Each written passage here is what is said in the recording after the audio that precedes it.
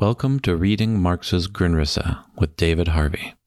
This course was recorded at the People's Forum in New York City in 2020. David Harvey is a distinguished professor at the Graduate Center of the City University of New York. The page numbers Professor Harvey refers to are valid for the Penguin Classics edition. Course materials are available at peoplesforum.org/Grundrisse.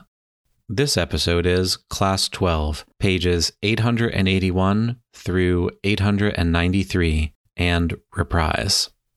So, welcome to this last class of the Grundrisse series, and happy Cinco de Mayo. And it also happens to be Karl Marx's birthday, who would be 202 years old today. And we're still trying to figure out what he really meant with all this stuff that he wrote when he was 40 years old.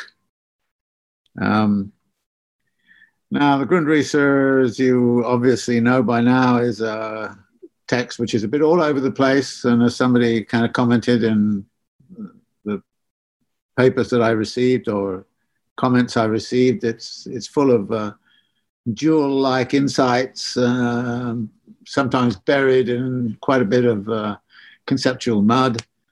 And it takes a little hard work to dig it out. I think there's absolutely no way you could say that there's a single definitive interpretation of this text.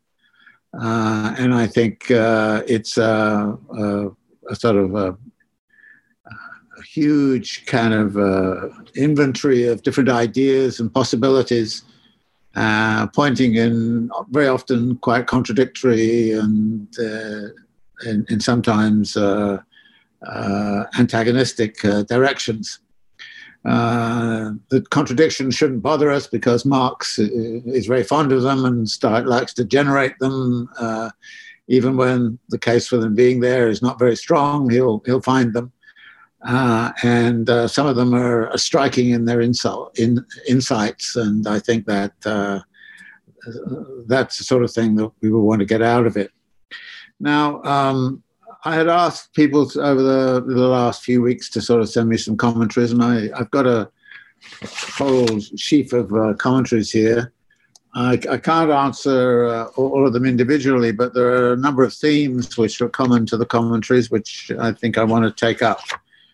But I also want to make my own commentary because this happens with Marx's texts. That whenever I teach a text, I find some different angle and some different way of thinking about it. And that in some ways is a testimony to the richness of Marx's imagination. And so I don't know how many times I've taught the Grundrisse. Certainly it would be more than a dozen times over the last 40 or 50 years. But each time I would maybe come out with something that's rather different, and I think I've come up with some particular angles on it this time that I hadn't emphasized before. I'd seen them but not emphasized them, but now I think I would want to emphasize them. So I want to, if you like, write my own final paper to this course with trying to pull together some of the threads that strike me as significant and important about the text as a whole. Now, from the very beginning, I was emphasizing that the background to this text is a concept of the totality. And I want to go back and start again, as it were, with the concept of the totality because it informs a lot of what it is that I would want to say about what is going on here. And there are three particular passages I would draw your attention to. One is in the introduction, which is, in a way, Marx addressing the formal structures of classical political economy that dwell on the theme of production, consumption, distribution, exchange, but they approach it in a kind of a almost a Newtonian way of disaggregating the elements into specific forces, which then collide and create all kinds of shifts. But in that collision, there are some elements which are stronger than others, and of course, production tends to dominate. But Marx kind of says, "Well, yes, but," and then does all kinds of things. But he's measuring, in a sense, that whole classical political economic structure of thought against the background of this idea of a totality. On page 99, he reaches his conclusion, which is that it is not that production, distribution, exchange, and consumption are identical, but that they all form the members of a totality, distinctions within a unity. Production predominates not only over itself in the antithetical definition of production, and by that Marx is referring to the fact that production is about two things. One is about the material production of a commodity, but it's also about the production of value. So that the question is, well, what are we looking at? Are we looking at the physical process, or are we looking at value, which is the non-physical but social relation part of the process?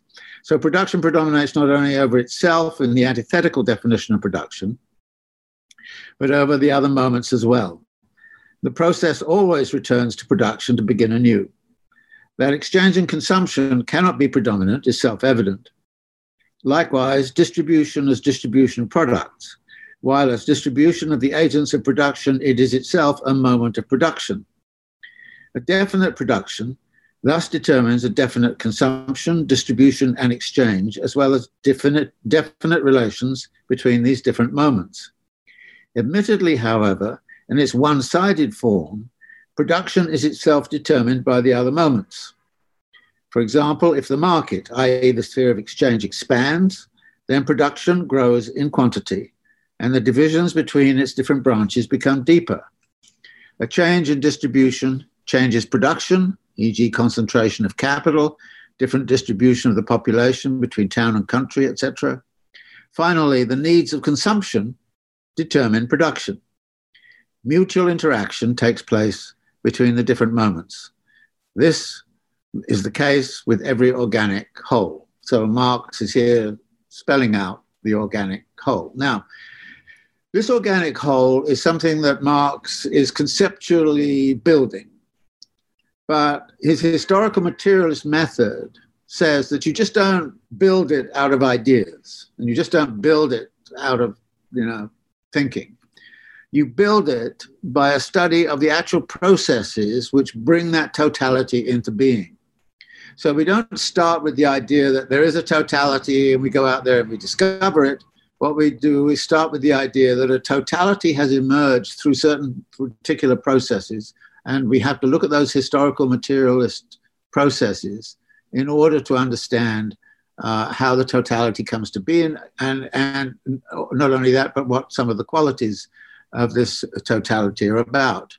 And this is, I think, very well put out if you go to pages 196 to 7, where Marx starts to sort of talk more about how this whole kind of totality of capital began to form.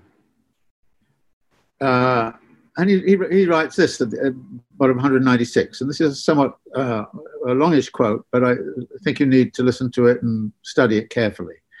Circulation, he says, is the movement in which the general alienation appears as general appropriation and general appropriation is general alienation. We'll leave that to the side for the moment. As much, then, as the whole of this movement appears as a social process, and as much as the individual moments of this movement arise from the conscious will and particular purposes of individuals, so much does the totality of the process appear as an objective interrelation which arises spontaneously from nature. Arising, it is true, from a mutual influence of conscious individuals on one another, but neither located in their consciousness nor subsumed under them as a whole. their own collisions, that is the collisions of all the individuals engaging on these practices, their own collisions with one another, produce an alien social power standing above them, produce their mutual interaction as a process and a power independent of them. Circulation, because the totality of the social process, is also the first form in which the social relation appears as something independent of the individuals, but not only as, say, in a coin or in exchange value, but extending to the whole of the social movement itself.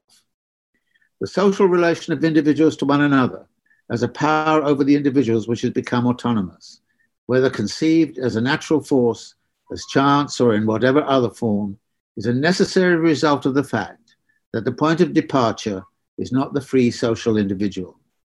Circulation, as the first totality among the economic categories, is well suited to bring this to light. So here is Marx saying that the circulation process, which goes on in markets and through production and all the rest of it, that process is something which is constructed out of the interactions between many, many individuals coming together and often colliding in the end to produce a totality which no one of those individuals can control. And no one of those individuals consciously decided to construct. In other words, this is a social construct that arises out of individual behaviors, but it's a social construct that nobody necessarily had in mind as they engaged in those behaviors. And Marx is spelling this out and then saying that so the circulation of capital, which we're looking at, is a process which is constructed by this history. And this history is, of course, the history of the emergence of market exchange, monetization, and all the rest of it, which you end up studying in here. But you see what Marx is saying about the totality in this case, that the totality has been formed historically, and the totality has qualities, and in particular value theory and all of that, which are very particular qualities, which have been constructed without anybody's being in charge. This is actually a little like, in some ways, what Adam Smith does when he talks about the hidden hand of the market. That the hidden hand of the market emerges out of market processes, and the hidden hand guides, as it were, but Marx is kind of saying it doesn't necessarily guide in a benevolent way, as Smith proposed. So this is the second passage where the notion of the totality is set out. The third passage is on page 278.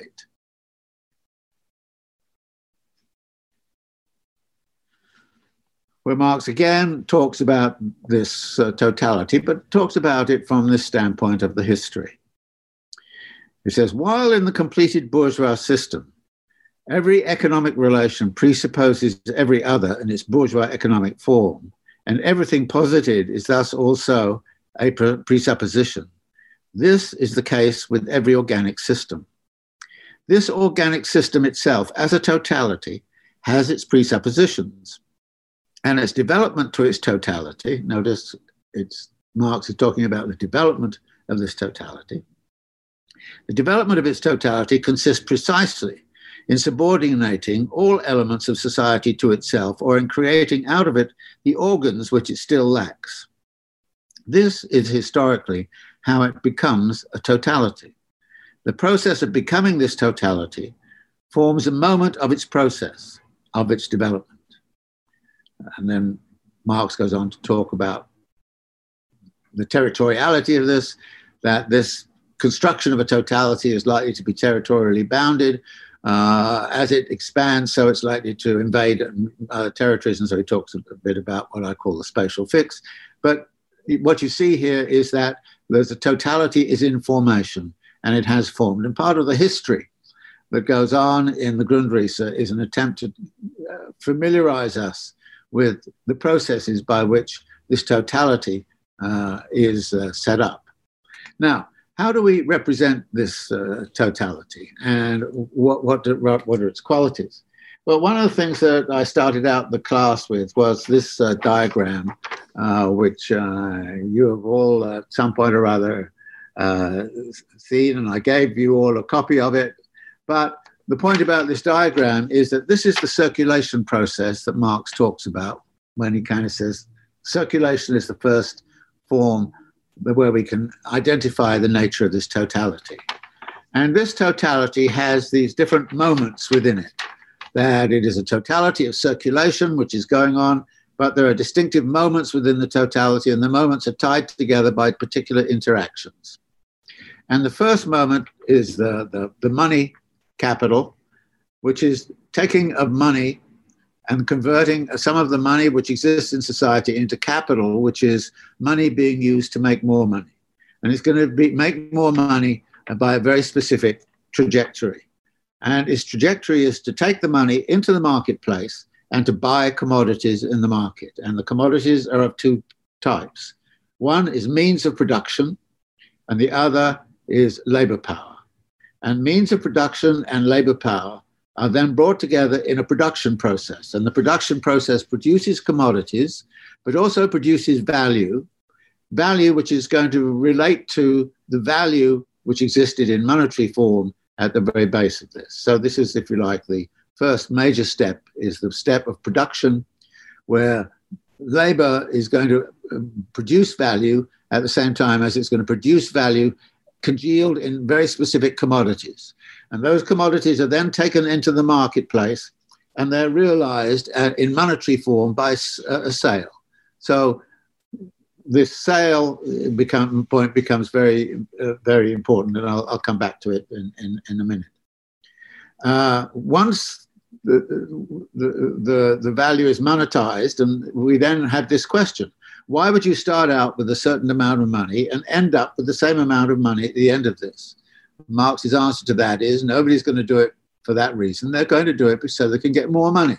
So somehow or other, more money has to end up in this realization moment than existed at the inception moment of money capital. And that more money is arising out of the fact that during this production process, surplus value was created. That is, more value was created than went in. And that more value being created is what labor contributes to this process. So that the realization of value is going to realize not only the original value and replicate that, but it's also going to realize a surplus value in monetary form. And that surplus value in monetary form is what we refer to as profit. So the profit incentive joins this point of the circuit with that. Once everything is monetized, then the money is distributed across various people, various groups in the society who have claims upon it. One of the claims is, of course, the laborers who will claim wages. So we will find wages being claimed out of it. Some of it will be taken by the state as taxes. Some of it will go as profit to the industrialist, the person who's engaged in this process of production. Some of it will go to the merchant, because merchants are very often deployed in helping to sell the commodities, that is, taking the commodity from the point of production into the market and selling it. Some of it will go as rent, because all of this is taking place against the background of land ownership, and that therefore landowners are going to claim a piece of the surplus by virtue of saying, you use my land, you go across my land, you're going to have to pay, in effect, a tax called rent in order to get access to that land. And some of it will be paid as interest to financiers. So the money here will be distributed. Then part of that distribution ends up being, if you like, the demand for goods, and part of it comes back in terms of reinvestment.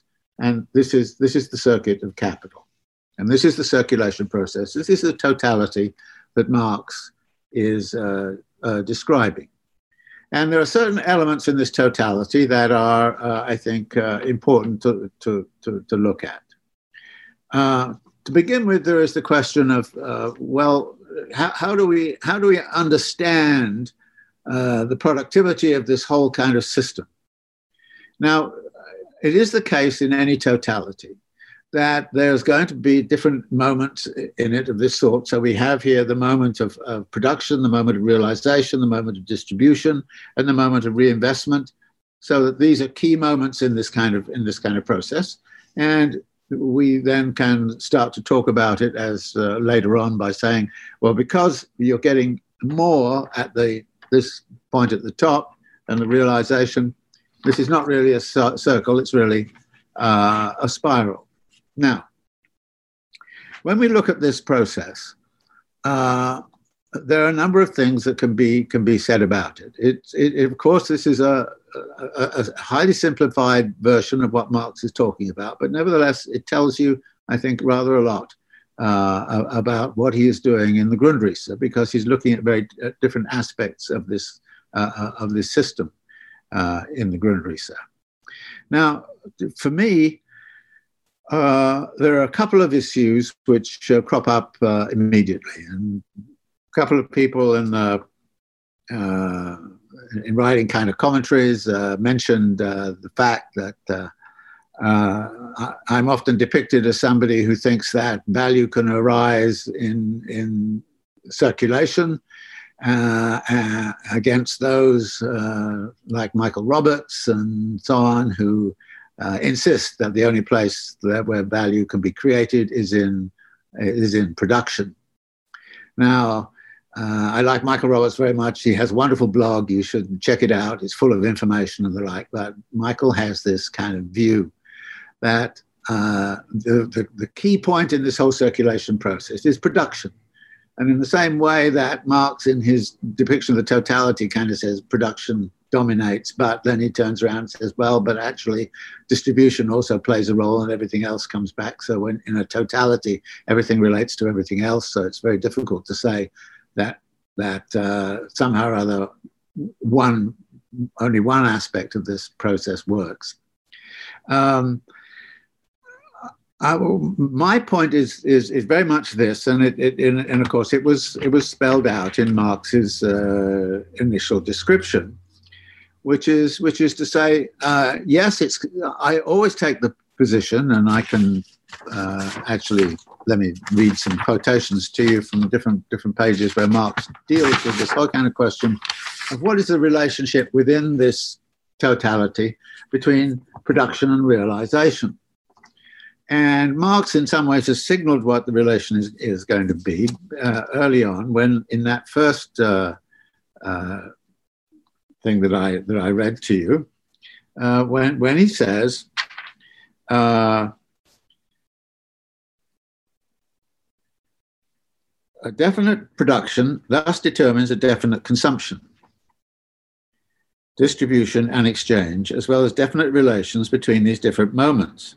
Admittedly, however, in its one-sided form, production is itself determined by the other moments. For example, if the market, i.e. the sphere of exchange, expands, then production grows in quantity, and the divisions between its different branches become deeper. A change in distribution changes production. So Marx does not actually say in this conception of the totality that nothing that goes on here at the point of realization is relevant. In fact, there's a lot that is extremely relevant. And what Marx does in the Grundrisse is spend quite a bit of time talking about what he calls the contradictory unity of production and realization. And on page 543, he summarizes this argument very crisply in the following way, when he says, the circulation of capital realizes value, while living labor creates value. Now, what's more important, the creation of value or the realization of value? Marx kind of answers, well, if you can't realize the value, it's no value. So actually, they're co-dependent upon each other. And there actually exists in a situation, as he says, of contradictory unity. He says, this is page 415, the contradiction between production and realization, of which capital by its concept is the unity, has to be grasped. That is, okay, so there's a contradictory unity between production and realization. And that contradictory unity exists because that is how they exist within the totality of this circulation process, which we're looking at. And if I go back to page 4047, he says this, in the production process itself, where capital continued to be presupposed as value, its realization appeared totally dependent on the relation of capital to wage labor. Okay, so within that production process, it's the relationship to wage labor which is critical. That's where value is going to be produced. But now, he says, as a product, as a commodity, it appears dependent upon circulation, which lies outside this labor process, that is, the realization moment. As a commodity, it must be, one, a use value, and as such, an object of need, object of consumption. It must be exchanged for its equivalent in money. The new value can be realized only through sale. Thus, he says, by emerging from the production process and re-entering circulation, capital A appears to encounter a barrier in the available magnitude of consumption capacity. So my argument has always been that, yes, all value is created in production, but if it cannot be realized, it is not value. And Marx says that here very clearly. He also says it in Volume 1 of Capital. So if there is a barrier in realization, if commodities have been produced which don't meet a human need, which nobody wants or nobody can afford, then it's not value. But that's the point of the totality. The totality has to operate in such a way that whatever it is that is the flow, that moving in this circulatory process, whatever's there is going to be sustained, and it must go through each one of these moments. And it must go through the moment of money. It must go through the buying of commodities. It must go through the moment of production. It must go through the moment of realization. And it must go through the moment of distribution. It must go through the moment of reinvestment and come back in. But if it can't get through any of those moments, then the system is screwed. So this is, it seems to me, what the point of the totality. So when Michael Roberts kind of says, I actually place more emphasis upon the moment of realization and consumption, the answer is yes, I do, because I think there are serious barriers there, which is why in this diagram I put up here near realization the whole kind of question of wants, needs, and desires, and how capital manages wants, needs, and desires. And this is historically very important. And if it can't manage wants, needs, and desires adequately, then there's going to be a blockage at the point of realization. And it's not only management of wants, needs, and desires, but there has to be effective demand, that is, wants, needs, and desires backed by ability to pay. Now, if there is a blockage at the point of realization because there's not enough money to pay and there's no want, need, and desire, then the release of that blockage will actually then release production, which was going to be dead value because there was no market for it, and it's going to animate that and reanimate it so that the value which is created there can be realized. So it is that relationship between production and realization which is critical to me. Now, in Volume 1 of Capital, what Marx did was to say, okay, I'm going to write an analysis of how capital works under certain assumptions. And one of the assumptions was that there would be absolutely no problem of selling the product. All commodities, he said, trade at their value. All commodities can go to market and there's no blockage in realization. So his analysis in Volume 1 of Capital discounts entirely the whole kind of question of realization. Similarly, what he does in Volume 1 of Capital is to discount the idea that what happens in the field of distribution has anything to do with what happens. So he says, basically, I think everything that goes on in the field of distribution works out fine. There's no need to go into it. I'm simply going to look at this first part of the circulation process, which in effect takes you from the initial money up to the profit. So this is a key point. But my argument would be that that's okay to do that as an assumption, but that's not a realistic economy. A realistic economy is a lot of time having to deal with the kind of question of the organization of consumption, organization and orchestration of consumption capacity. And if you can't do that, you get devaluation and you get loss of value. So I'm perfectly happy, and I never, ever say that value can be created through the activities of market exchange. I never say that. yeah, value is always created in production, but creation is not the only thing you have to think about. You also have to think about realization. You also have to think about distribution and how the distribution works. And that is not the topic that Marx deals with in Volume 1 of Capital. Those are topics he deals with in Volume 2 to some degree and Volume 3 of Capital, but then you get a different story coming out. So this is, if you like, one of the features of this circulation process, which I think is very important. And Marx takes up this whole kind of question of relationship between production and realization, and is being very explicit about how we should be thinking of that. Now, there are many other aspects in the Grundrisse of this sort which Marx takes up, which sometimes in a rather shallow way, but I think in an important way. You will notice if you look at this diagram that there's something over here called social reproduction, which is about the reproduction of labor power. And the reproduction of labor power is obviously a very important moment. And it actually has its own circulation process. And Marx calls this, on page 673 to 78, he calls this the small circulation. I don't know why he calls it small, but that's what he calls it. And the small circulation is the laborer going from their place of residence to the workplace. They get to the workplace, and what do? They go into the workplace and they offer up their labor power, which the capitalist uses for a day.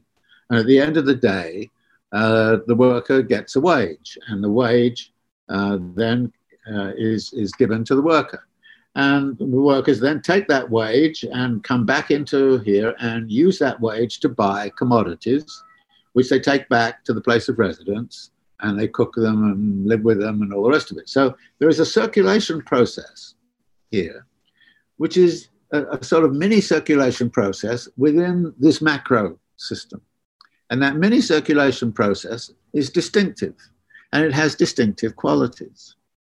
And I suddenly kind of started to think about this.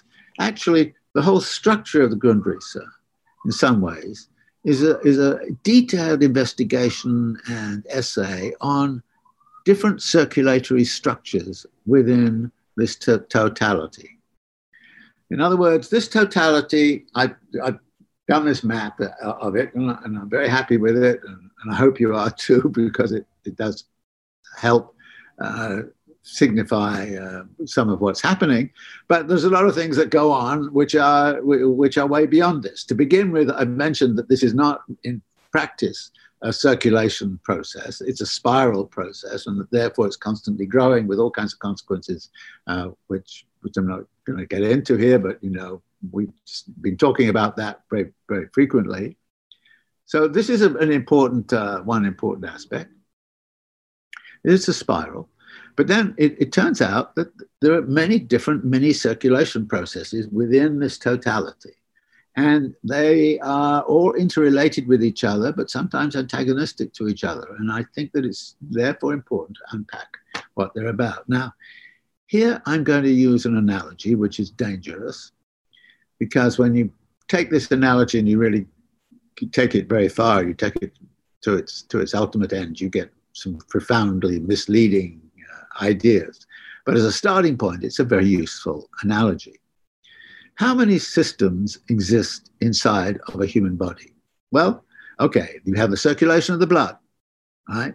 And the heart is critical for the circulation of the blood. You have the input of oxygen as part of the fuel system, and lungs are very important, okay? You have a digestive tract, and you have stomachs, and you have kidneys, and you have liver, and you have circulatory systems of that sort. You have a neural system, which is sending messages all over the place and coordinating things. So a human body then has many different systems. And those different systems actually have very specific and different qualities. And so within medicine, you get these specialities. You have a urologist, and you have a cardiologist, and a pulmonary specialist, and all the rest of it. So you've got these different circulatory systems inside of the human body. And the human body depends upon all of those systems working in a way which is consistent and coordinated with each other. And it's not as if the heart dictates to the lungs or anything of that kind. No, the heart has to do its business, and if the heart stops, you're dead. But also, if the lungs stop, you're dead. And also, if your liver stops, you're dead. And if your brain stops, you're dead, So you can't say that somehow or other one element here is more important than all of the others. And I feel about this system that we're looking at here, that I feel the same thing about it. I think all of these elements, which can be defined here, moments of distribution, moments of realization, all the rest of it, that they all have a meaning. Now, one of the problems I have here is because this automatically will mean that the nature of a crisis is very, very, very significant. But where does the crisis located? Well, if you go into a hospital and you've got a pain in the stomach and somebody says, well, it's really a problem with your heart, and they start messing around with your heart, that's not going to really do you much good. And I feel that with a lot of Marxist analysis of crises, that people have there's only one idea about crisis, which is the falling rate of profit, or something like that. And there are other versions. The falling rate of profit is it, and everything is dependent upon the falling rate of profit. So you have a crisis like in 2007, 2008 in housing markets and all the rest of it, and which issues of consumption and consumerism and others are all involved. But no, we have to reinterpret it in terms of the falling rate of profit. I would like to suggest that any theory of crisis of this system, and this is the point of seeing it as a totality, you can find the location of crisis within the dynamic of this system and point to a point of origin. But you know perfectly well that if one part fails, then the whole system can be stopped. Or if one part is in trouble, there's going to be a lot of trouble elsewhere within the system.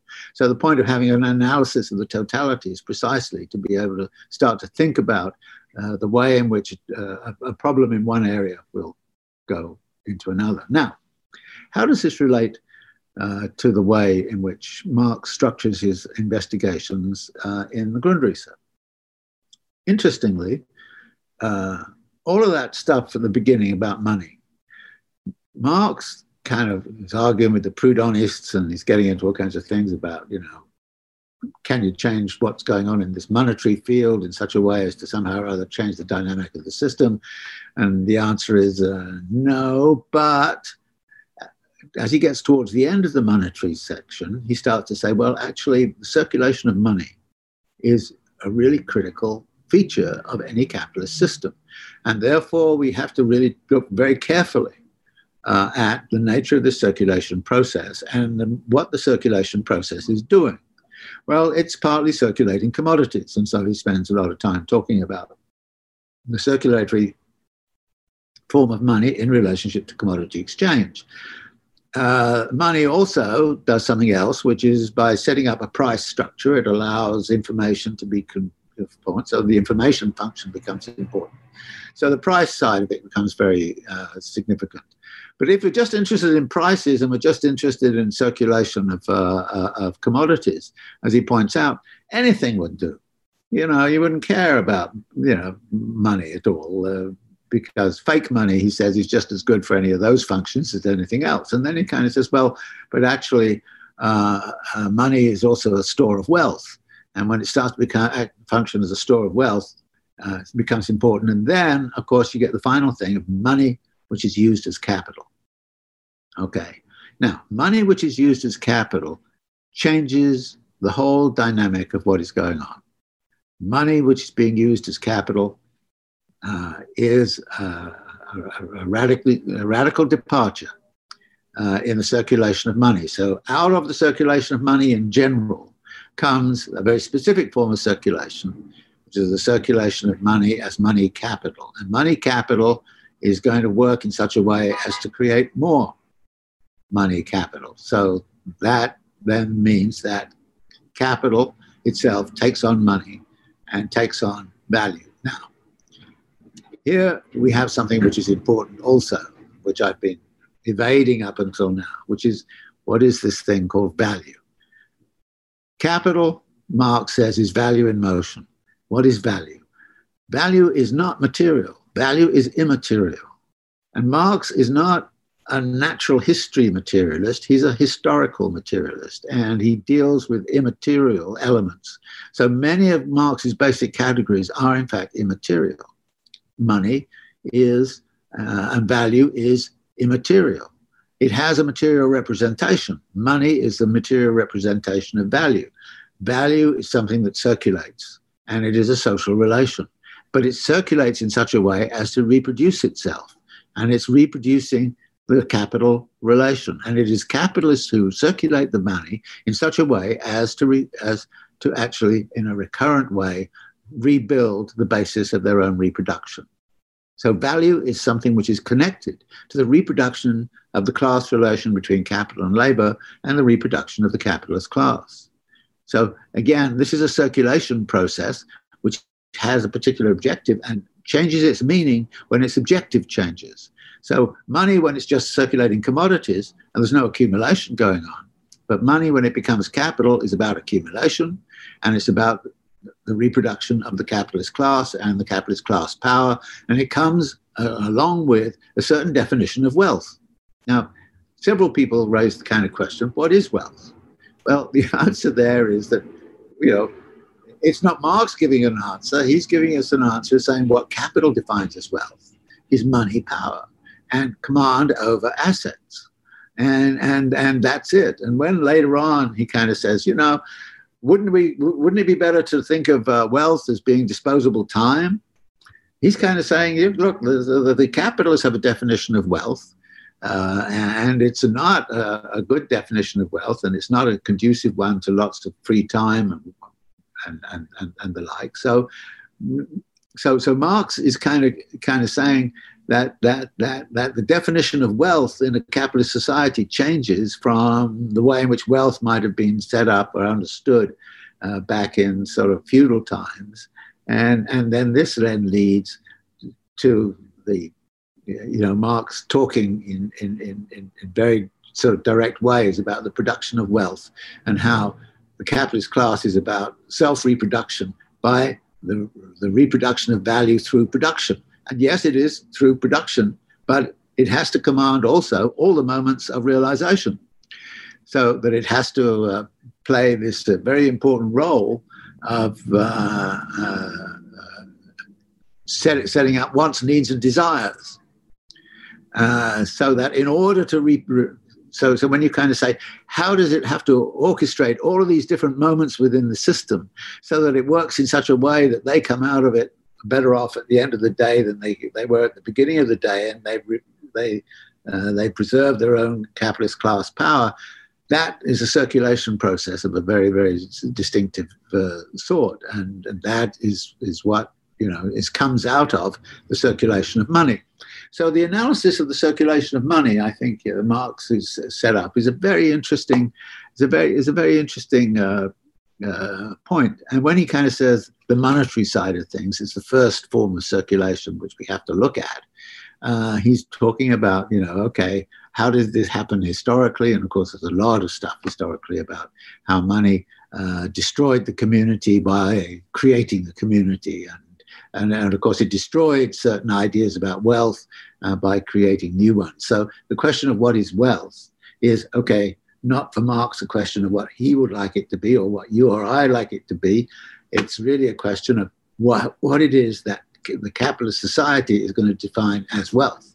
And we know very much what that is. And when we kind of say, okay, there's a different way in which we can talk about wealth and well-being and all this kind of thing, we get a rather nasty jolt. For instance, the World Bank at a certain point decided that these World Bank annual reports on the state of the economy, which is all about, GDP and flows and all the rest of it, was not really adequate. So in the 1990s, they had a whole kind of thing where they started to talk about the UN Development Report instead of the World Bank report. And the Development Report looked at all kinds of social measures, suicides and infant mortality and happiness indexes and things of that kind. And so for a few years, they produced a development report And of course, what happened? Guess what? The United States didn't come out number one on the development report. And since the United States owns the World Bank, at a certain point they discontinued doing the development reports because it didn't shed a good light on what the United States was doing, and it was seen as an anti-US kind of plot by the rest of the world to sort of come up with a development indices that didn't look good from the standpoint of the United States. Now, so this is, if you like, now, actually what Marx does in the Grundrisse is to talk about different circulation processes. And the first one is the monetary circulation, which he deals with at length and then says the monetary circulation gets organized in a certain way within this totality to perform a certain function, which is what he calls the MCM function, that is money being used to buy commodities to make money, which more money. So MCM, as opposed to a CMC, which is commodities used, where people use money to just change commodities, in which case you don't have to have an increment in that because you get an exchange of use values. So CMC is a very different circulatory process than MCM. Now, Marx then looks at this small circulation that I talked about, which is what kind of circulation process is the working class in? They're in a different circuit. They are in a CMC circuit. They start with a commodity, labor power.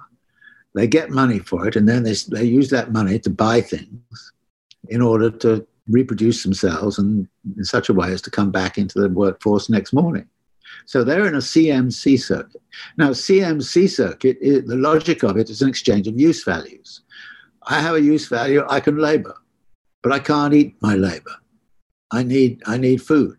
So I give you my labor, and then you give me the money, and I will go get my food. And so the bargain that the wage laborer has, which is embedded in this process that we talked about, there's a circulation process which is about the reproduction of labor power. Marx mentions this, a small circulation, and there are several passages where he talks about, well, actually when the laborer gets round to, with the wages, they're no longer a worker, they're simply a buyer. And they're going to approach the whole kind of question of what happens in the world of realization.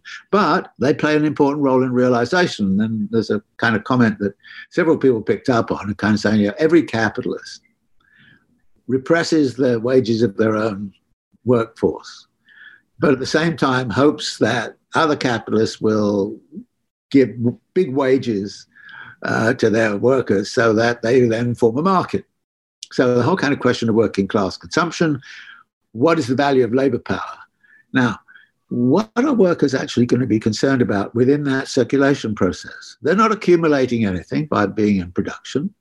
They don't have any incentive even to accumulate anything. What they do have is a great interest in their standard of living. That is, can they raise their wages in some way so that they have more? So the whole kind of question of what the value of labor power is and what the value is of the commodities which they need to reproduce, that becomes very significant. So there's this mini circuit within this overall circuit, which is the small circuit, which is the circuit of the reproduction of labor power. And it has a dual character. First off, the qualities of the labor power which are brought to market are very significant. And so, if you like, this circuit touches upon the general circulation process at the point, of course, where the workers go into the labor process. It also touches at the point where the workers have the money and they start spending the money on goods and services. So that circulation process latches into the rest of the circulation processes. And so, of course, working class consumption is a very, very big thing. And if working class consumption is cut down in some way, it does all kinds of hell in production. I mean, we see with this virus, working class consumption has been sort of cut because we've got mass unemployment. We've got, 40 million unemployed or something of that kind, and they don't have the consumer capacity, there is a real realization problem. The airlines are not going to realize any value because nobody is flying off on vacations to the Bahamas. We've got, there's a blockage in this system right now, which has a lot to do with the fact that working class consumption is being cut, and that is meaning that the capacity of realization is being cut. So you have that. The centerpiece of what Grundrisse are about is, of course, the relationship between fixed capital circulation and circulating capital. That is two different circulating processes. And we know that they relate to each other. I mean, fixed capital comes out of circulating capital, and fixed capital supports circulating capital. But then circulating capital, if fixed capital is going to retire its value, is going to have to attach a lot of circulating capital. I mean, if you build an airport and there's no flights coming, then it's dead capital. It's devalued capital in the circuit. Now, the reason why the fixed capital and the circulating capital becomes so significant is because we're dealing there with long-term investment in the built environment, and we're dealing with the reproduction of labor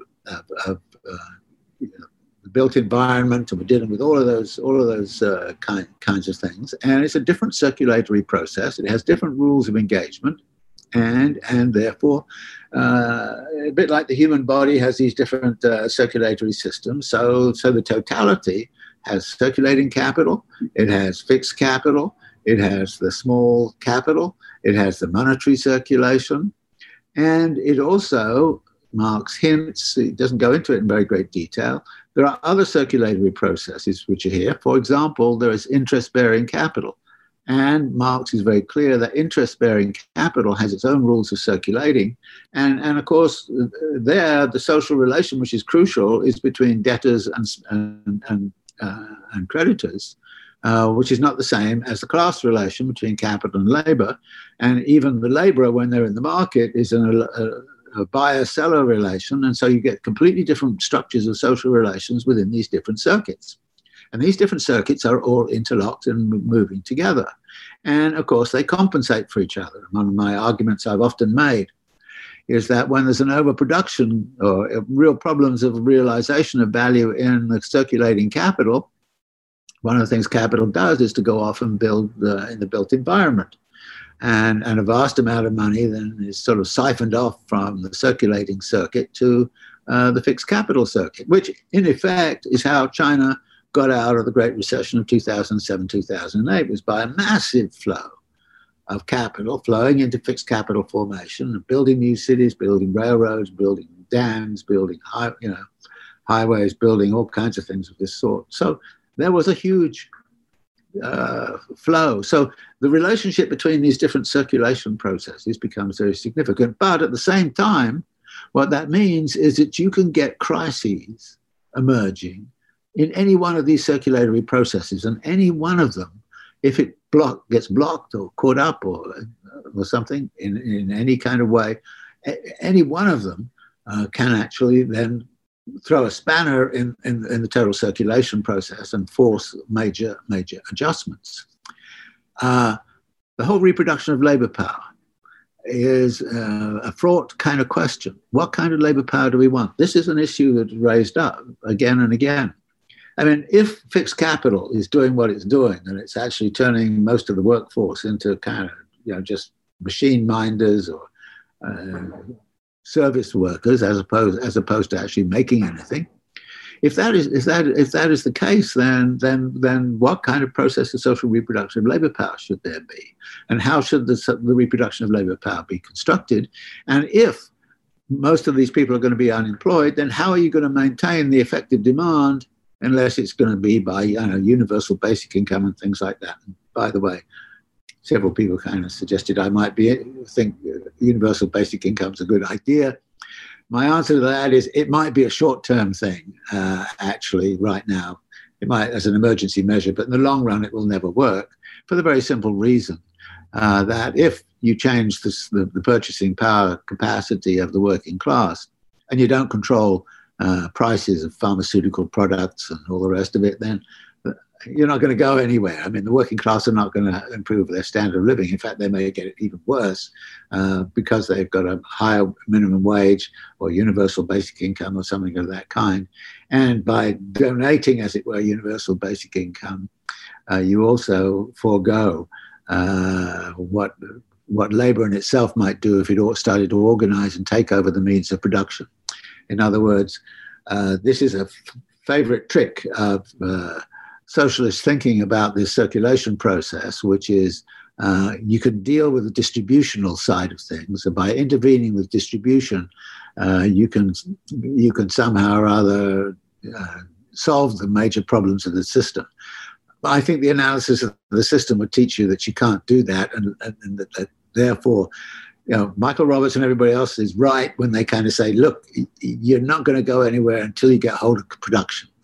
And to get hold of production means to actually get hold of the production of surplus value, which means to get hold of the production and reproduction of the capitalist class, which means actually the abolition of the class privilege of the capitalist class. And that is that's one of the reasons why nobody wants to go to this kind of realm of production, is precisely because that's what is entailed. But one other point that Marx made when he dealt with the circulation of interest-bearing capital, he said, you like to think that maybe interest-bearing capital came out of nowhere. And of course, there's a long history of it, debt, credit, and all this kind of stuff. But Marx kind of says, actually, one of the raison d'etres of the circulation of interest-bearing capital is the existence of fixed capital. And the financing of fixed capital formation is critically connected to financial institutions and financial services, and therefore the financial sector becomes absolutely embedded. So look, we've got circulation of money, we've got the circulating capital, we've got the small circulation, we've got the circulation of fixed capital, we've got the circulation of interest-bearing capital. We've got 5 different circulatory systems within the totality. And that isn't the end of the story, because there are more elements within this. For instance, what about merchant capital? Does merchant capital have its own kind of circuit? The answer is yes, it does. And so again, merchant capital becomes significant. And what we've seen actually over the last 20 or 30 years is a domination of a lot of merchant capital over production capital.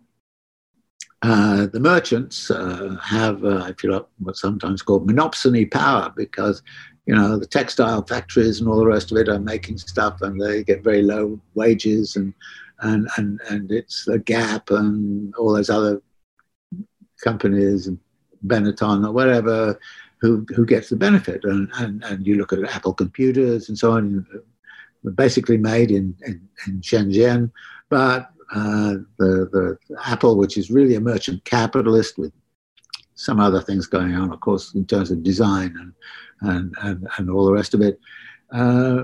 So merchant capital has its own role to play. So, and then of course there's landed capital. Now, landed capital is a thorn in the side of a lot of this. Marx actually at a certain point kind of said, well, you can treat the land as just a form of fixed capital. Well, you can't in the long run. I mean, for his purposes at that moment of the analysis, it might be a reasonable thing to have done. But on the other hand, there's no way that's going to wash for very long. But the kind of question of to what degree is land, and it comes into the other question, which is, to what degree does control over assets start to be significant, and what are the asset values and how are asset values being determined? So there are all these different circuits.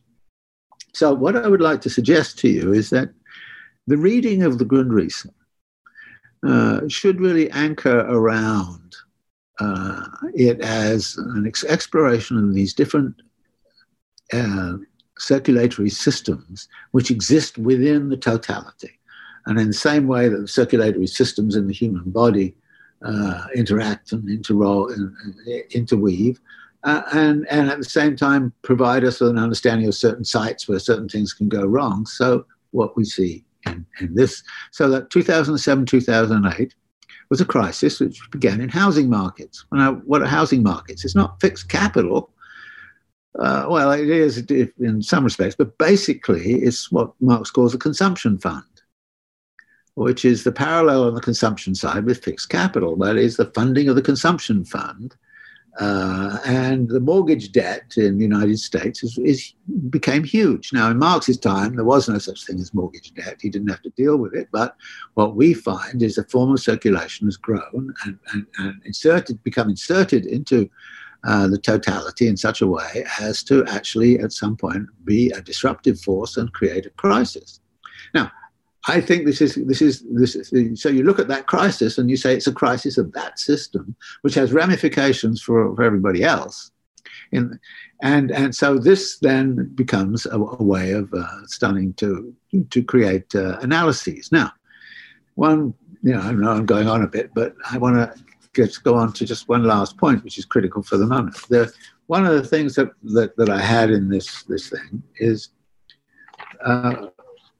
something up here which is called free gifts of human nature and culture, and production and destruction of human nature and culture. There's a whole kind of cultural background to this.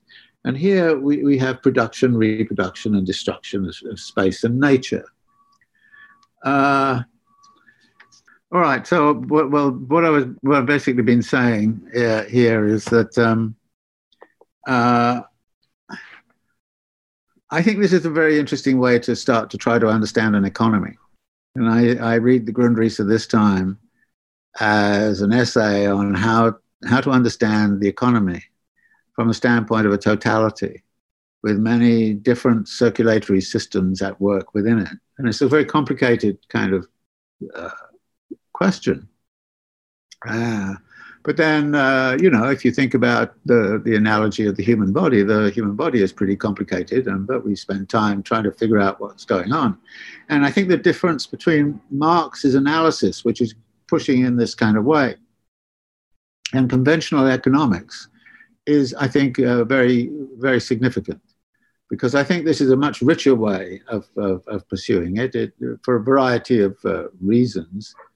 And I think that the whole kind of question of the relation to nature is taken up a bit in the Grundrisse. And I think that what we're in right now is not only a kind of a crisis of a cultural crisis, but we're in a whole series of crises which are about the way in which this system is embedded within the environment and what its relation is with the environment, and how we should think about the environmental questions. And of course, we have the pandemic, but lurking behind that is the whole kind of question of climate change.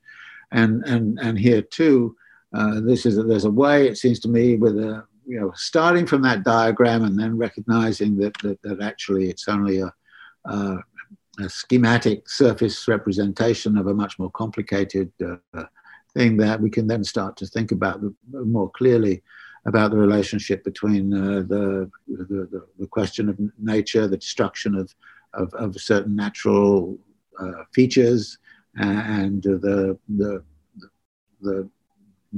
how we might try to orchestrate the flow of value within that whole system in such a way as to be more benign in terms of its offshoots in relationship to nature and to culture.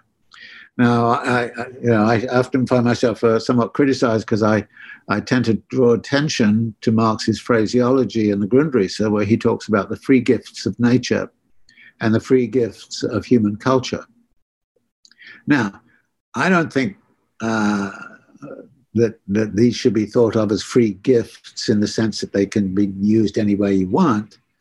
But I think Marx's point is that actually, to the degree that capital does not have to take any cognizance of the environmental effects that may come from that circulatory process, it treats nature as in terms of free gifts. And there's a language in Marx's own thinking here in the Grundrisse, which is a little bit disturbing sometimes because it sounds like he's really talking about the domination of nature, which, of course, many people would now regard as a very bad thing. But being locked down here with a virus around, I actually would like a little domination of nature. And in fact, that's what we're trying to do. We're trying to orchestrate everything possible to dominate this particular virus. And we've done the same.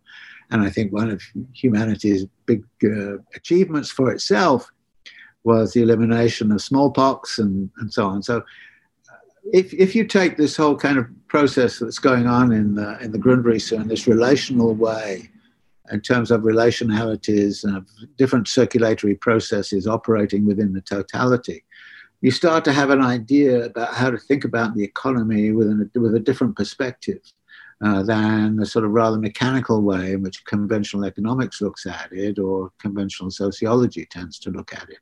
It's a much richer way, and of course it's a motion-geared way.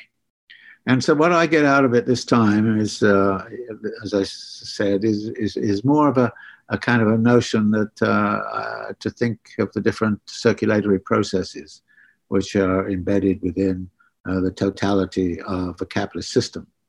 So, okay, I'm going to stop at this point and try and get you to sort of talk a little bit about some of your reactions. I have, like I say, I've got some particular issues that I think I've covered some of them in what I'm saying, but let's see what we can find. Oh, okay, I see people coming up. Okay. Hello? Hello? Hi, I'll get us started. Well, first, just thanks so much for this course. This was, I think, the regular practice in the past couple of months has been a real lifeline. So I'm really grateful, and I'm sure many other people are as well. So I wanted to ask, yeah, thank you. I wanted to ask one. I mean, there's many things I'd like to ask. I'll just to start us off. You know, the point you were raising about the attention to the different circuits and the attentiveness to where the crisis breaks out, where there are blocks in circulation, and the realization of capital. I'd like to hear your thoughts. Maybe if we use 2008 and the current crisis as models, or to speak more broadly, lessons you can take from Marx about how we take that information in order to understand opportunities for working class organization and working class struggle. I don't know if that's a clear question. Well, yeah. Well, there are two parts to that. One is, if there's a crisis in the financial system, for example, and what we'll often find in that is that the crisis in the financial system is partly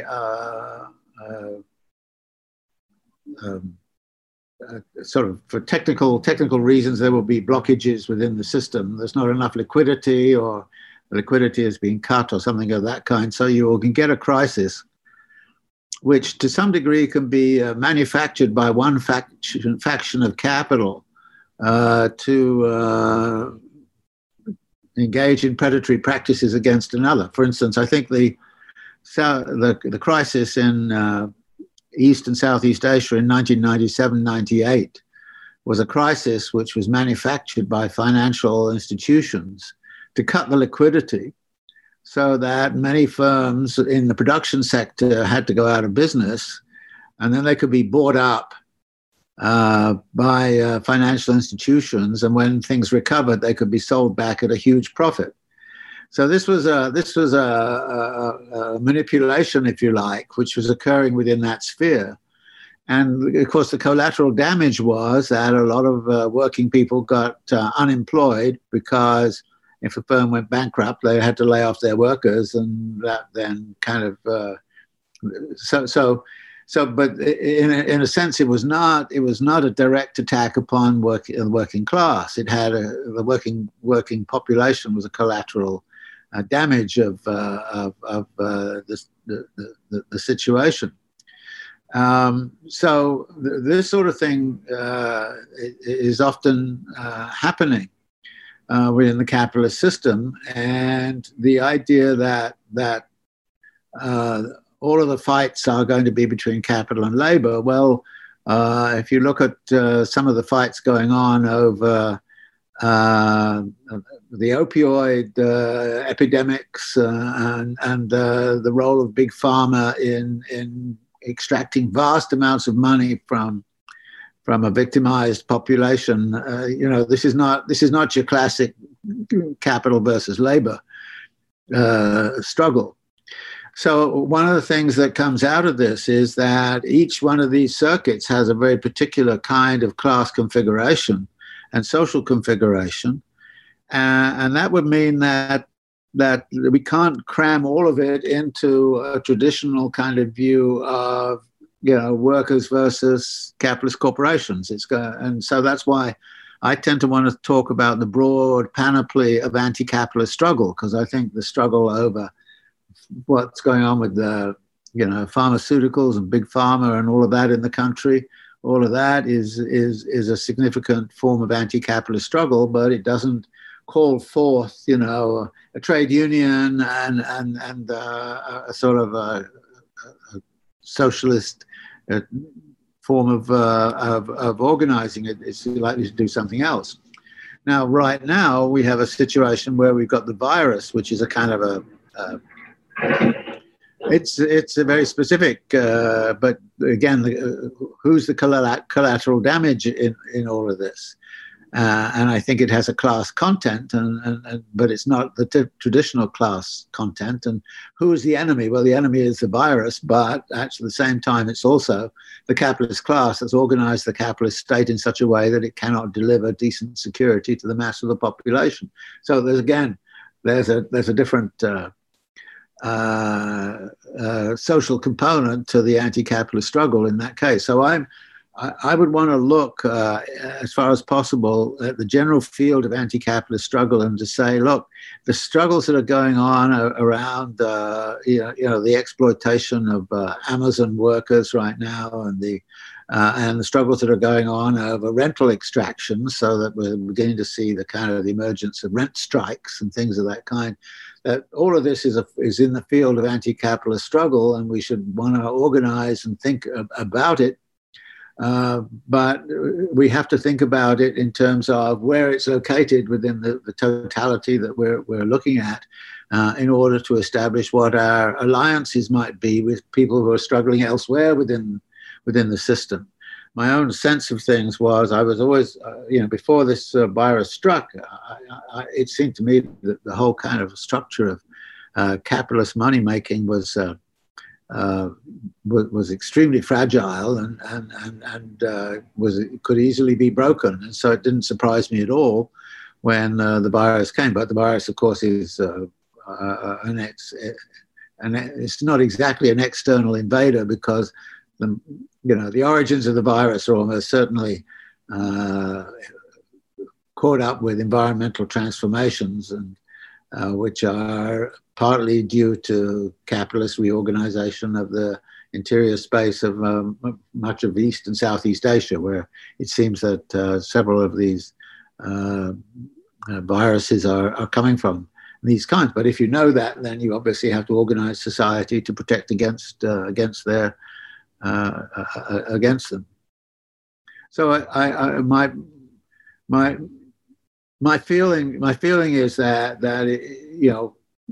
we need to think about the general field of anti-capitalist struggle, and to recognize that all of us are connected in one way or other to different parts of this struggle, and it's all those different parts which need, with of course right now a particular part which is right at the center of the difficulties. Anybody else want to chip in? Mithri? Hi. Thank you for these classes. This is really it was such an important part of my life these past 2 months. And I was thinking about your, in one of the classes you had asked the question, what is the, is capital a civilizational force? What is the civilizational force of, or civilizing force of capital? And I was thinking whether we should think about that in this context, in the context of COVID-19, and the very fact that that something that is external to the market can stop the economy doesn't it have some consequence to that question? Yeah, no, it has a huge consequence, but it's interesting that on the one hand, you can say it is external to the market, but it's not external to the totality of the system. Right. And there is, of course, a strong debate going on as to exactly how to understand these non-market aspects of social and biological configurations, and how to think about management of them. And this is a difficult question, because when you say management of them, a lot of will will kind of say, well, the issue, for instance, over the environmental, I mean, the language on environmental and nature in the Grundrisse, and it is interesting to go back and just look at it from that perspective. But that language is rather problematic. It really does often emphasize ideas of domination of nature and so on. But like I said, there are some aspects of domination of nature that right now I don't think are a bad idea at all. And actually, I think if we run away from that, then we're likely to run into all kinds of problems. At some point or other, we have to be able to control viruses and be able to mobilize science and technology in such a way as to be able to live with them, and at a certain point, so how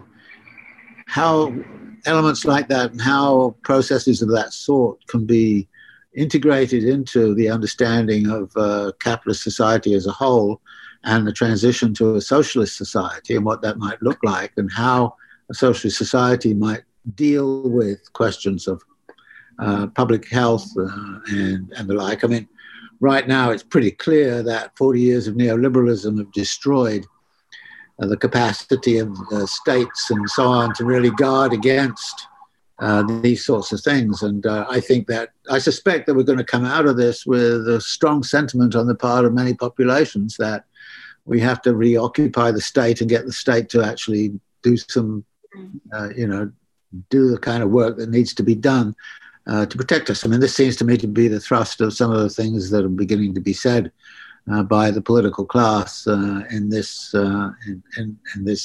country.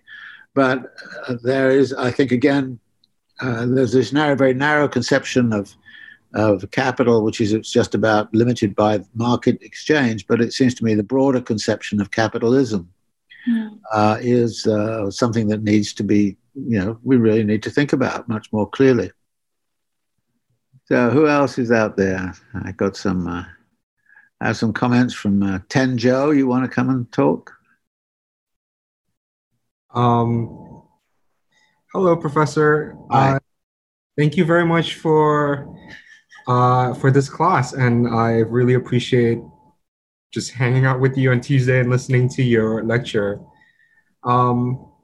And I guess something that's been really, one of the comments that I sent to you is something on the consumption habits. I think something that really caught my attention throughout your lectures has always been around when you're just like in brief moments would talk about consumption habits, and we need to think about consumption time being shortened. And yeah, so I'm just really curious now that, it's just bugging me in a way that I don't quite understand how to work through yet. So I just kind of asked that in a way, as a way to maybe rethink what we can do or think about in this COVID-19 situation. Well, I think, capital colonizes certain areas of production. And over the last 20 years, and particularly over the last 10 years, it's really gone big time into systems of production where the consumption time is close to zero. And in other words, what capital is selling is not so much a thing as an experience. And that's what tourism is all about. And my favorite, I often mention that the number of tourist visits rose from something like 800 million to 1.4 billion in 10 years. And all of that took, of course, airlines and all the rest of it. Now that's all crashed. Mm-hmm. And I think it's interesting that most of the instantaneous unemployment has been in the hospitality industries and in what you might call the spectacle, the production of spectacle, with the exception of those things which are closed. And I use the Netflix example and those sorts of things. I mean, the subscriptions to Netflix when this whole thing hit went through the roof, apparently. Right. But now people get socialized into very fast turnover times of everything, and there is a sense in which if that is what Andre Gortz called compensatory consumerism, that it doesn't really work very well, and it is, I think, going to be fascinating to see to what degree people realize that they have been trapped in this cultural thing of chasing one experience after another experience and hoping somehow or other they're going to be happy and get satisfaction out of it. And right now, being locked down, you kind of realize you can't do all of those things. And, I'm used to traveling around the world and flying airlines and that kind of stuff. And I haven't been doing that for a while. And I'm thinking to myself, I don't know, would I really want to go back to doing all of that? Mm-hmm. When this is all over, I think that this is a moment of where we can actually see that a culture that has been constructed largely under the pressure of capitalist accumulation in fields where there's an instantaneous forms of consumption, capital accumulation of that sort may be less possible because the cultural configuration that had been constructed to support it has taken a severe knock, and it's not clear that the cultural configuration will actually be reestablished. I mean, I will be interesting to see, how fast people go back to doing everything they were doing before, and whether they kind of go, well, no, I realize that somehow or other I was being super exploited at the point of consumption by consumerism that was not satisfying at all, and was really featured by the perpetual stressful search for consumer happiness and conforming to some of the ads which you see on TV. I mean, I don't know if anybody's going to go on a cruise liner for a while, for example. So I think there's going to be some barriers there. But I think also, even beyond that, I think there's going to be there could be some be some cultural shifts which are not going to be easily reversed. Mm-hmm. Yeah, something I guess I'm also curious about is just there is both highlighting the sense of infrastructure, right, or like population that supports this sort of consumption habits that we're having. But at the same time, the increasing virtualization of all of our consumption practice, including this class, for example, alongside Netflix, alongside sort of like takeout or food delivery services. And it, yeah, I guess I'm just curious also, just like at what point do these two forms sort of like communicate with each other, or is there, or does it look like it's a separation between both acknowledging frontline workers or delivery workers or the infrastructure that supports them, but then at the same time yearning for a instantaneous form of consumption patterns? And so like right now at the moment, I don't really, maybe it's just not being able to go out, or but it feels to me two separate sort of forces, but two parts of the same problem. Yeah, no, I don't know how, I really have, I have a crystal ball to say what would happen. I do know several people who, for example, have been realizing that they quite enjoy cooking. and food, I mean, for much of my life, I would always cook at home, and it's only just recently that I've taken to eating out more and more, and even taking takeout. And now I kind of going, I don't know, I think it's quite fun to get back and cook some things. And so, if people get pleasure, as much pleasure out of cooking as they do out of other things, then they may just go back to doing that. And in which case, there's not going to be the business there for the restaurants. And, I mean, it's again, these are cultural shifts, and how deep they may go and how far they will spread, who knows? I mean, it's a very uncertain situation. I just do have a feeling that there are going to be some long-term shifts, and who knows exactly what they are. Right. Thank you, Professor.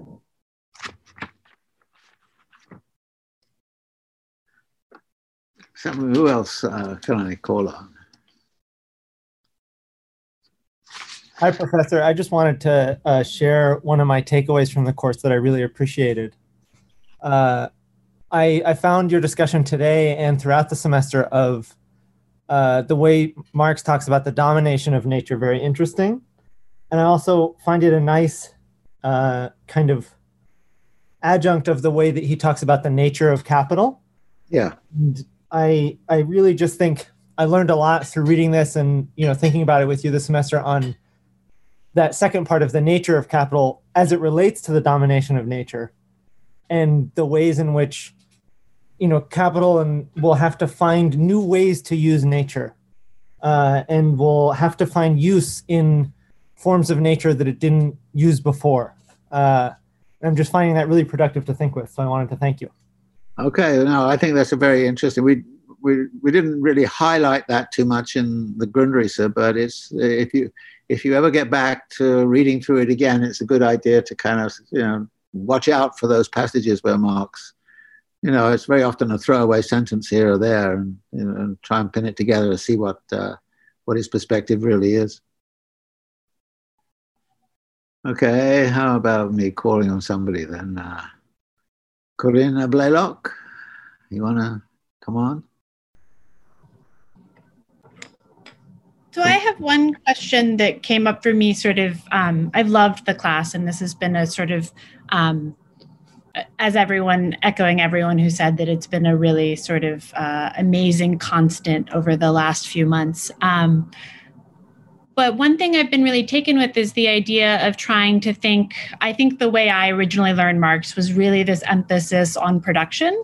And alongside this, I've been reading a lot of feminist theory, looking at social reproduction. Yeah. And I was interested in the way in which, if we take the emphasis and like how that fits into your paradigm, and because oftentimes we talked about sort of what I would sort of understand as social reproduction in terms of consumption. And I was just wondering if you could talk a little bit more about how you see social reproduction sort of fitting into all of this if we sort of de-emphasize the production aspect. Well, I think one of the things I always try to emphasize when I think about any one of these moments is that each one of these moments is what Marx, the language he uses is it's autonomous and independent, but subsumed within the overall logic of the totality. And I think the social reproduction, this is a very good way to think of it. I mean, a lot of things are going on in terms of social reproduction which are not determined by, what's going on in production or consumerism or anything else. So there's a lot of independent transformations going on in social reproduction, which, of course, some of which is around questions of redefinition of gender roles and definitions of sexuality and all the rest of it. But at the same time, while all of that's going on, the household is still a primary point of consumption, and people learn their consumer habits very much from being embedded in the household. And now nobody sits down and says, okay, I'm going to train my kids how to consume. But in practice, a lot of what goes on in the household is about kids being socialized into being good consumers. And the kids themselves have something to say about this. I mean, they want toys for Christmas and they want all this sort of thing. But capital is very cognizant of this and is really trying to, get the kids at a very early age to be wonderful little consumers, and they are a very important consumer force in society. I'm just using the kids because and women too, but also, of course, the household is a site of education into induction into the labor force. And I think that this means the stuff about, you're not only educating people to be consumers, you're also educating them to be producers. And then the question arises, what kind of producers are they going to be? And I was always very,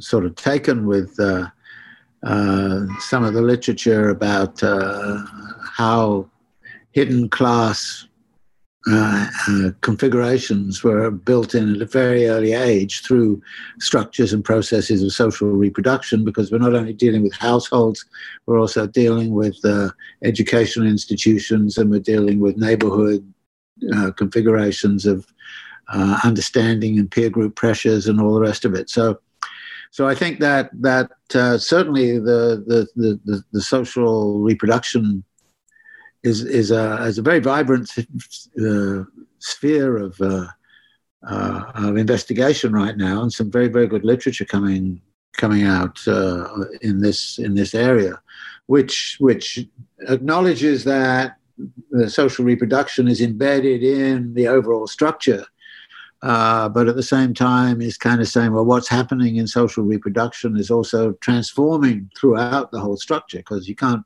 transform all of the household relations without transforming some of the practices of realization, some of the practices of distribution, and the like. So, this is a fantastic area of inquiry now, and like I say, there's a lot of very good literature on how to understand the theories of social reproduction. And there's a lot of controversy, and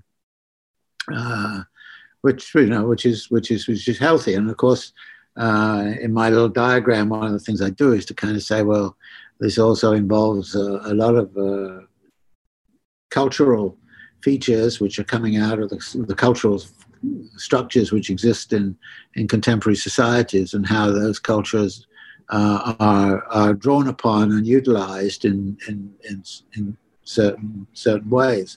So the sphere of social reproduction is, I think, a fascinating one to look at right now. And like I say, there's some fantastic literature on it, which I found great to read and look at. Have you worked on this some? Oh, me? Yes. Yeah, so I'm something I've read a lot, but we're trying to put together something right now on law, political economy, and social reproduction. And so it's been sort of ever present in trying to think through sort of how these literatures fit together, and how we might sort of not always treat them separately, but actually put them in dialogue with one another. Yeah, no, that's great if you can do that. I mean, yeah. Well, good luck with that. I mean, I think it's So you said law and as well? Law and political economy. Yeah. We're trying to think them together. Law has not really wrestled with many of these issues over the years at all. And so we're trying to figure out how we might add that back in as well. Yeah, great. It's fantastic. I'd love to see what you do. Yeah, I'm happy to share. Okay, who else wants to talk?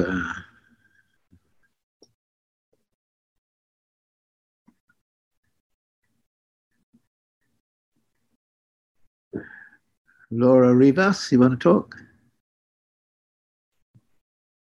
Hi, Professor Harvey. First, I'll echo the feeling of my colleagues and thank you for a wonderful course. I've really enjoyed it. I've learned a lot. And the thing that stuck with me, although I'm sure there's probably much that I still don't grasp as well, but the thing that stuck with me was our conversation about the circulation of fixed capital, specifically the enigma behind the validity of the value theory with the increase of social and technical knowledge that leads to investing in fixed over variable capital. It left me thinking about how to increase wealth and that idea as that idea of disposable time without expanding the industrial reserve army. That is like, how can labor organize against it if the very disruption of the organic composition of capital in such a way disempowers the position of the worker and renders them even more disposable within the power dynamics of capital? I know that there were also some sections in which that might have been where Marx maybe goes against that. And I remember you redirected us to a quote that I think when we were discussing that I think it was, I wrote it in my reflection, but I don't have it in front of me, but in the earlier part of the book where that shift might be accompanied also by. Yeah, I know what you're talking about. It's the equalization of the rate of profit, which leads to transfers of value from labor-intensive to capital-intensive sectors. Right, and how there are sectors then that sort of subsidize the ones that become less dependable on labor. Yeah, see, I mean, look, I don't know how to parse this properly. I mean, it's not as if I have some key insight that unlocks it. But one of the things that occurred to me, because several people raised this in writing questions, one of the things that occurred to me was this, that, if the value theory is destroyed by all of this investment in science and technology embedded in fixed capital, if that's the case, then actually you've destroyed the basis of capitalist class power, because it's not only have you destroyed the value theory, but who produces the value is the worker, but who appropriates it is capital. And if there's no value, then the reproduction of the capitalist class is threatened. Okay. Now, if that's the case, then it would say that at the same time as capital is going to be pouring money into fixed capital formation and then science and technology and all the rest of it, it's going to be desperate to find other ways to reproduce class power. And this is where one of those things that comes up in the section on the falling rate of profit becomes significant, because Marx then kind of says, well, this can be counteracted by the development of new sectors of production which are labor intensive. And then you kind of say to yourself, well, okay, capital is investing in the fixed capital and all of this, and it's automating and it's doing all these kinds of things, and it's doing that in the auto industry. But at the same time, it's investing like crazy in tourism, which is labor intensive. All right. So in fact, one of the things it's going to be doing all of the time that it's, on the one hand, pursuing this kind of stuff with fixed capital, it's also going to be cultivating all sorts of sectors which are labor intensive, because it needs that in order to reproduce its power. And of course, its power is partly located in these high-tech sectors, because that's where all of the appropriation can go on. And that appropriation which goes on there is going to be subsidized by all of this other stuff, which is I don't know, restaurant workers. There are, 20 million restaurant workers in this country. And that, again, is connected to this cultural shift of eating out and eating around, So it would seem to me that when you start to think about capital flow and say, where do capitalists invest? Well, they invest in the high-tech stuff, but they're also going to invest in the hospitality industries and the like, which, as I say, are labor intensive. And it's going to want to have low-wage labor there, because also there is this amusing thing which several people have also commented on, that every capitalist wants their labor to live on the minimum wage at the same time as they hope that their competitors will pay maximum wage to provide a market for their commodities. So if you look on that discussion which Marx launches about the impact upon the value theory of the circulation of fixed capital with science and technology, if you look on that as somehow or other embedded in the whole system and systemically at the same time leading to a compensatory movement to explore labor-intensive sectors and to build labor-intensive sectors as the place where a lot of value can be created, very little will be appropriated, and a lot of transfer will go to the capital-intensive sectors, which maybe I should talk a little bit about how that happens. Marx's fable, if you want to call it that, is that each capitalist produces value according to the labor they employ. That value goes into a total pot of value worldwide. And then people draw upon that total pot of value according to the capital they advance, which means that the labor-intensive sectors are going to put much more value into the pot than they take out, and the capital-intensive will take a lot more out than they put in. So that's the sort of fiction that Marx builds and says, well, it's not as if any particular capitalist will get the value or the surplus value they produce. They don't get it at all. It just flows through the market system into this huge pot of global value and surplus value, which is then divided amongst the capitalists according to capital intensity rules. So that's how that system works. But when I read that this time, I noticed it says on the one hand, okay, this destroys labor as a basis, and it becomes a miserable, and the value theory provides a miserable basis for the, so there's all of that sort of language. But then it says, but capital at the same time wants to preserve the value theory. And you kind of go, why does capitalists want to preserve the value theory? And the answer is, as I mentioned earlier, that the value theory is not really a theory of price. It's about a theory of the reproduction of the class power of capital. Which is why I don't like this idea that somehow or other the socialists should take over the value theory, because, So anyway, but that's how I look at it this time.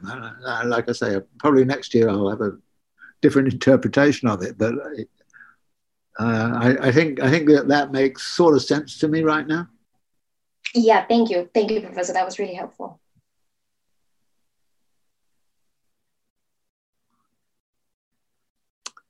Okay, who else is?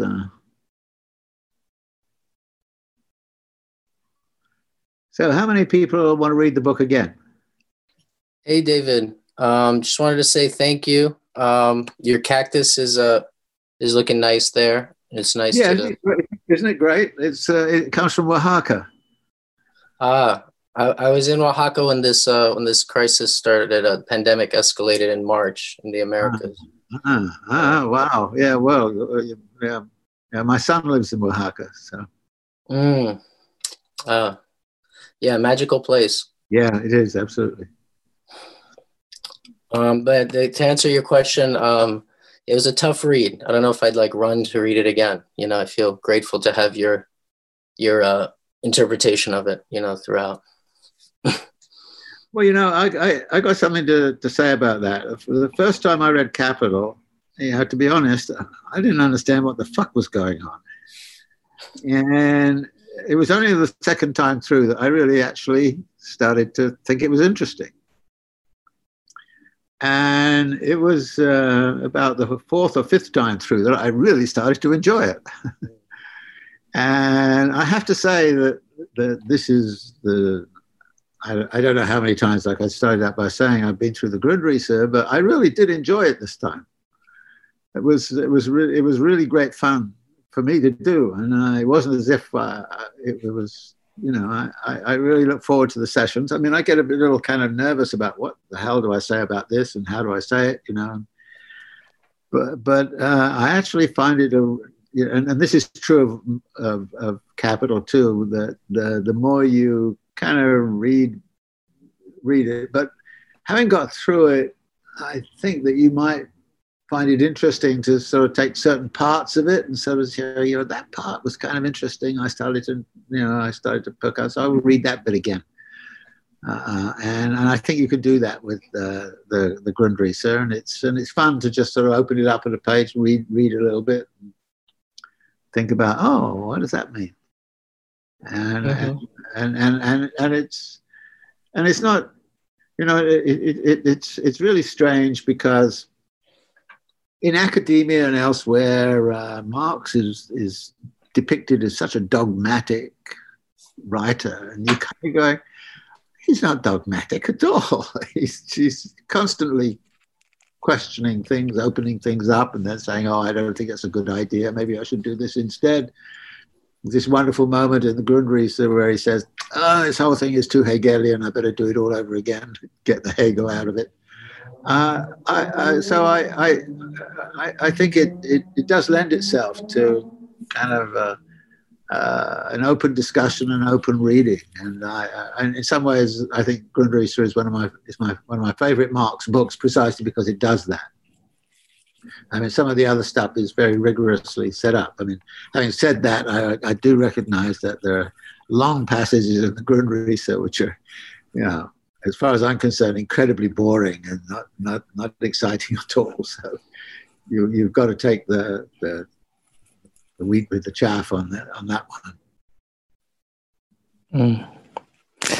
Yeah, that makes sense. I appreciate that. I think I will just follow those puzzle pieces, I guess, that stand out. Yeah, and have fun with them, Yeah, I feel that way. I'm like rereading the Tao Te Ching, and it's a little more sparse than the Grundrisse, but the first time I read it maybe a decade ago, I was just like, I just like completely went over my head, or I thought they were just poems, and I was like, these aren't as nice as Tanka poems or something, but yeah, now it's hitting. So yeah, good. Okay, it seems to me like we're. Anybody else want any more comment? So, okay, maybe we should wind it up here, and I'll go off and do some cooking. Thank you, Professor. Thank you. Well, thank you all, and I really appreciate the fact that you took this and took it seriously, and I hope you had some fun with it too.